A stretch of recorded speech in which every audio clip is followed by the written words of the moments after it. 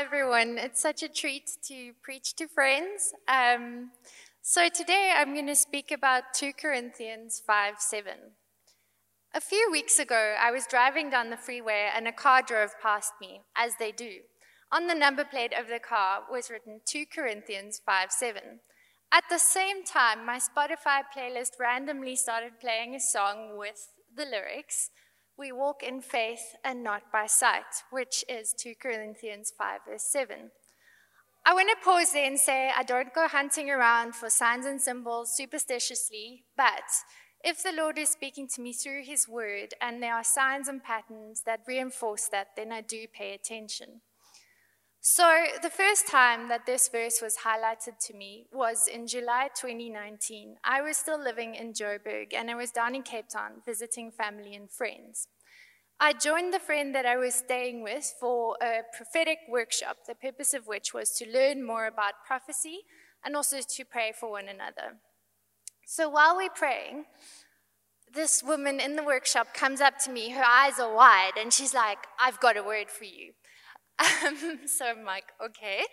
She says to me, 2 Corinthians 5:7, "We walk by faith and not by sight." So, just a little bit more about my context at that point. I felt a bit stuck in life. I wasn't really loving the job that I was in, and community-wise, things felt hard. And so when this word came along, we don't cherry pick, or we don't get to cherry pick the prophecies we receive. But if I'm entirely honest, I was kind of hoping for something a bit more directional, a bit more encouraging. So I just said, "Oh, thank you so much." And I was like, I wonder how this will play out in my life, how this will take shape. I'm not entirely sure. It's a bit cryptic. So currently, fast forward more than 3 years later since that word, I do think I understand a bit more about what Paul meant when he said we walk by faith and not by sight. Firstly, it's helpful to look at the definition of faith in Hebrews 11:1, which is the assurance of what we hope for and the certainty of what we do not see. That is, do we believe in God, who he is, and what he has done? Secondly, it'll also help us to look at the context within which Paul was when he wrote his letter to the Corinthians. He had just suffered some of the biggest blows in his ministry shortly before writing this letter. He'd started the Corinthian church with much faith in his heart, and they'd veered completely off course. They'd also, even worse, turned their backs on him completely because of these super apostles, basically false prophets that were much flashier, more impressive in a worldly way. And so really, a lot of what Paul was saying in 2 Corinthians was calling the Corinthian church back to the actual gospel. So saying, guys, persevere even though things are hard. Remember eternity. Fix your eyes on that which is unseen. Do not pursue short-term gratification. So how does that tie in with my story? Despite knowing all Paul's reasoning about why we should walk in faith and not by sight, I sometimes use my circumstances as a measure of my perceived goodness, of my perception of God's goodness and presence in my life. And when things are not good, this means that I question who God is. Is he really who he says he is? So I know that this is not biblically correct, and nor is it helpful, but I think I'm in good company. I mean, look at the Psalms. King David had these questions all the time. So now back to Paul, who just suffered soul-crushing disappointment. And yet, he's very challenging because he always calls us to a higher way of doing things. So he says, I just need to remember what he says. He points our eyes heavenward, and he reminds us of the Holy Spirit that is in us as a deposit, guaranteeing what is to come, eternal life with Jesus.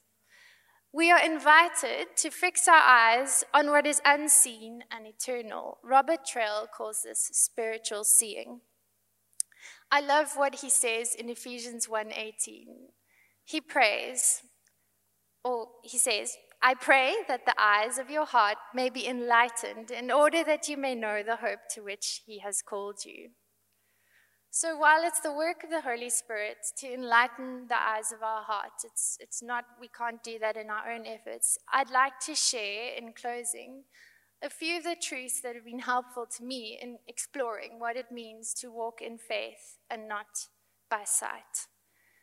So firstly, God, even though we can't see God, we are not called to blind faith, which is very reassuring to me.